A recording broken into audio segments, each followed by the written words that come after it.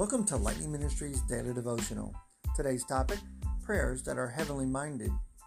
We're reading from Colossians chapter 1, verses 9 through 14. I realize that in verse 9, it's God's desire that we'll walk in His will and obey Him in everything that we do.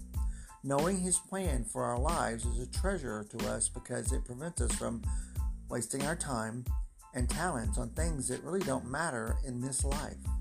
So when you or I pray for others, I appreciate the fact that it would be able to give us the appropriate perspective to realize that it's His purpose that we're to fulfill, and that those that we pray for in every situation would allow us to see things from God's standpoint and not our own.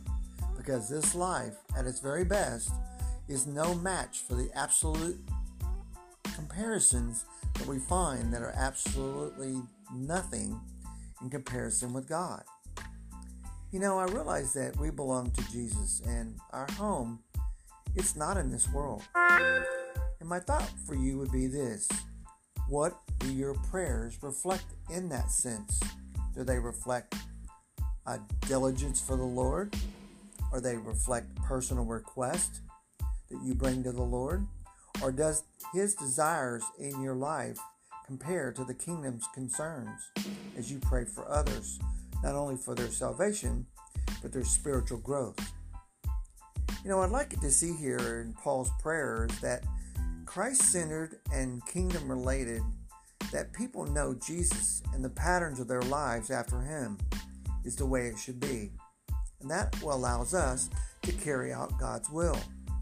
Now, here the apostle yearned for believers to be filled with spiritual wisdom and understanding, and even to walk in a manner that was worthy.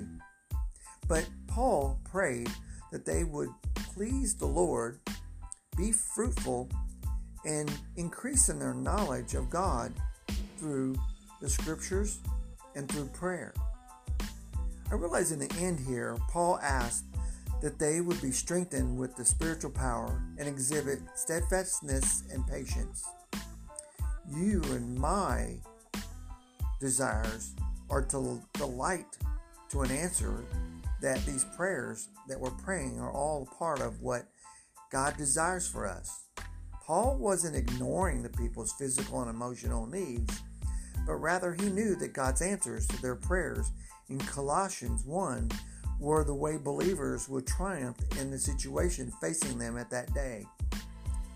But understand this: the steps now to make our prayers work in our lives are to be focused on how we see them from a heavenly perspective on an earthbound journey that we walk in. I ask you to start by praying today's verses for yourself and for the people that you know and work around and live around. Have a blessed day.